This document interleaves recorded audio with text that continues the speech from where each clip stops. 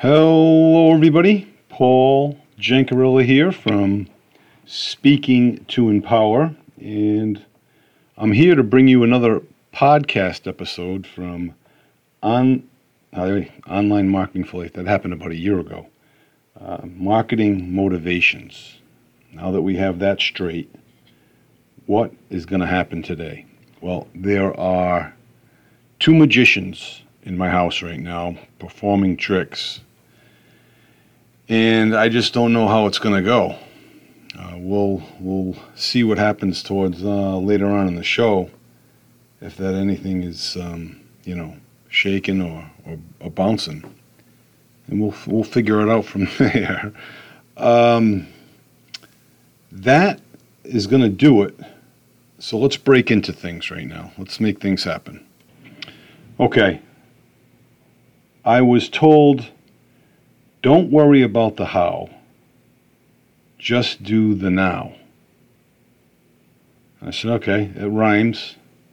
What do you mean?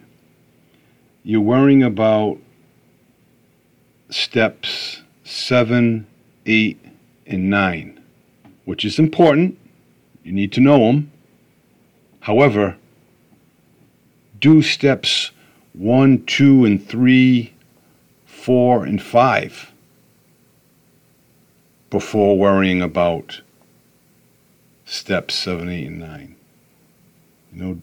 By the time you get to step 6, 7, 8, and 9 may have been tweaked or a little changed. Don't worry. You don't need to have all 10 steps,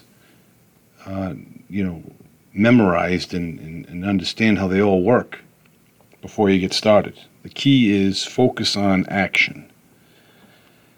And that could not be more true.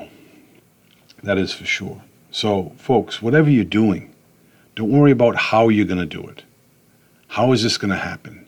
If I do this, you're saying this is going to happen. How? Don't worry about the how. Just do the now. And for where your treasure is, there also will your heart be. That was a passage in today's gospel by Matthew, chapter 6, I believe. And the context of that quote from a spiritual, religious standpoint was that, hey, listen, it's good to build up your treasures. That's great, because generally where you build them up, that's where your heart's going to be. But if you build up your treasures and you store them there on earth, rot, moth, decay, whatever have you, they will go away. Store your treasures in heaven. So what Jesus basically is saying, material wealth is a fantastic, wonderful thing. But don't put your heart and soul into it. Have your heart and soul grounded in a heavenly place, so that when things go downhill, you'll be in a solid, safe house. And I basically brought some other scripture passages in a certain respect. But I hope you understand what I'm saying when it comes to that. Most people don't realize where their heart is, or where their treasure is, for that matter. And sometimes the best words to use are silence. And I struggle with that. I struggle with silence in general. If I'm having a conversation with someone, the person speaking and abruptly stops, I got to throw some filler in there and talk. If I'm praying and I'm in contemplative, meditative prayer where I'm trying to focus just on Jesus, it's hard for me. There's going to be thoughts running through your head, but I let them stay there. I don't, dismiss them. I don't softly knock them away. I kind of fester in it. Sometimes when you look at a person of the opposite sex and that person's very attractive, looking too long may lead to lustful behavior or impure thoughts. So just to throw that out there to you. But the key is remaining in a quiet place of solitude to spend with God is a wonderful thing. But when it comes to silence, even, if you get a group of 35 people or more, and I think it's less than that, but whatever, and the speaker that's presenting stops speaking after, I think he said 13 seconds, someone will cough or clear their throat. Kind of like a icebreaker type thing. Nervous energy, I don't know. But anyhow, let me continue. It's important not to look for the good of things, but the good in things. And I thought that was a great quote, and I think that was from Bishop Fulton Sheen, which I shouldn't have wrote down because he'll be coming up in the ranks as soon as I come across it in his daily devotional. But, don't so much look for the good of things, how much this will bring you happiness or how effective this will be having in our house. But look at the inside of it. What's the good in this thing? What can it really provide for us? And there can be several other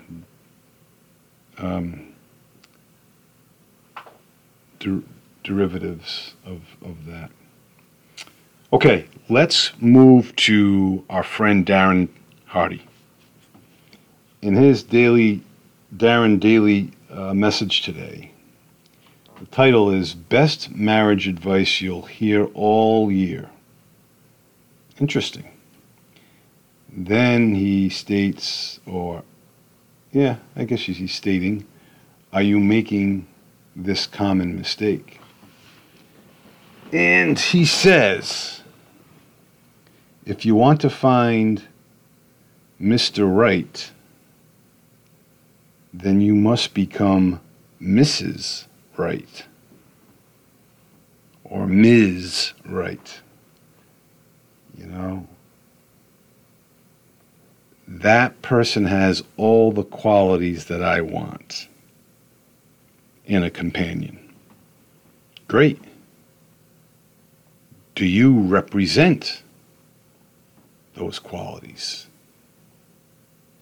Darren said when he was looking for his wife, he jotted down on 2 sheets of notebook paper or whatever it was, all the qualities he wants in his wife. And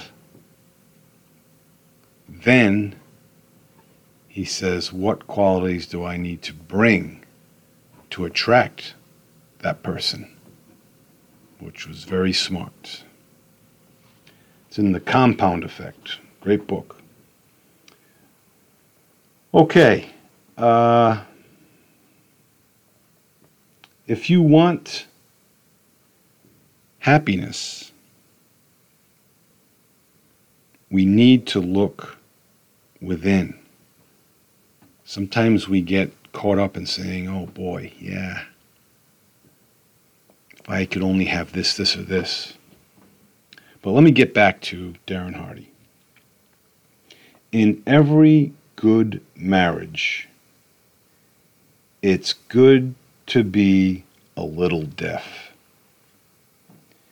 And Ruth Gator Ginsburg, is it? I think I pronounced it right.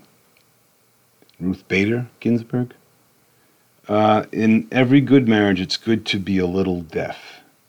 What she's saying is sometimes pretending you didn't hear something would be the best thing. Whether it was a gripe from the spouse, a mix-up or whatever with the in-laws, and they said something biting, cutting, it's good to be a little deaf at times. We don't need to respond to everything. And sometimes not saying anything says everything. And sometimes that's a good thing and sometimes that's a bad thing. And the power to tune it out will prove beneficial in the end. If you're able to let things roll off your back, or even so, just not even hear it. It's like, moms of multiple kids. There's just chaos going on in the room, and she's sitting comfortably reading a book. Not a care in the world. You just block out the sound sometimes, the noise. And choose strength over frustration. It can be hard to do if you are frustrated, but can be much easier to do if you are in a good mood going into what may soon be a frustrating situation. Planning is the key. Knowing that I'm going to have to brake hard up ahead on the highway is much more controllable than having to slam on my brakes on the highway because you don't have much time to stop. Anticipation certainly helps. And the insight of the day today was this. I believe compassion to be one of the few things we can practice that will bring immediate and long-term happiness to our lives. That was the Dalai Lama. But it's true. Being compassionate, caring, reaching out to others, attending to their needs is a great quality to have. And it's a great quality to continue to have. And Matthew Kelly says, finding ourselves generally requires no work, but silence. There's the silence word again. And we can find ourselves, quite frankly, in a room that is silent. So you can talk, reflect with your maker, whatever have you. And Brian Schutz today says, freedom is the oxygen of the soul. Freedom is the oxygen of the souls. Do you realize there's probably more free inmates right now in prison than there are free citizens in the United States? And I say that because you have folks out there that are just so trapped in their own minds. And they don't know how to get out. And they got themselves there. It's scary. How about this? It's not that I'm smart. I just stay with the problems longer. And some of you may have gotten that as Albert Einstein. Jim Kennedy says, we're all in a complex business, but not a hard one. You know? Not a hard one, but a complex one. But we can get through this. And guess who said this?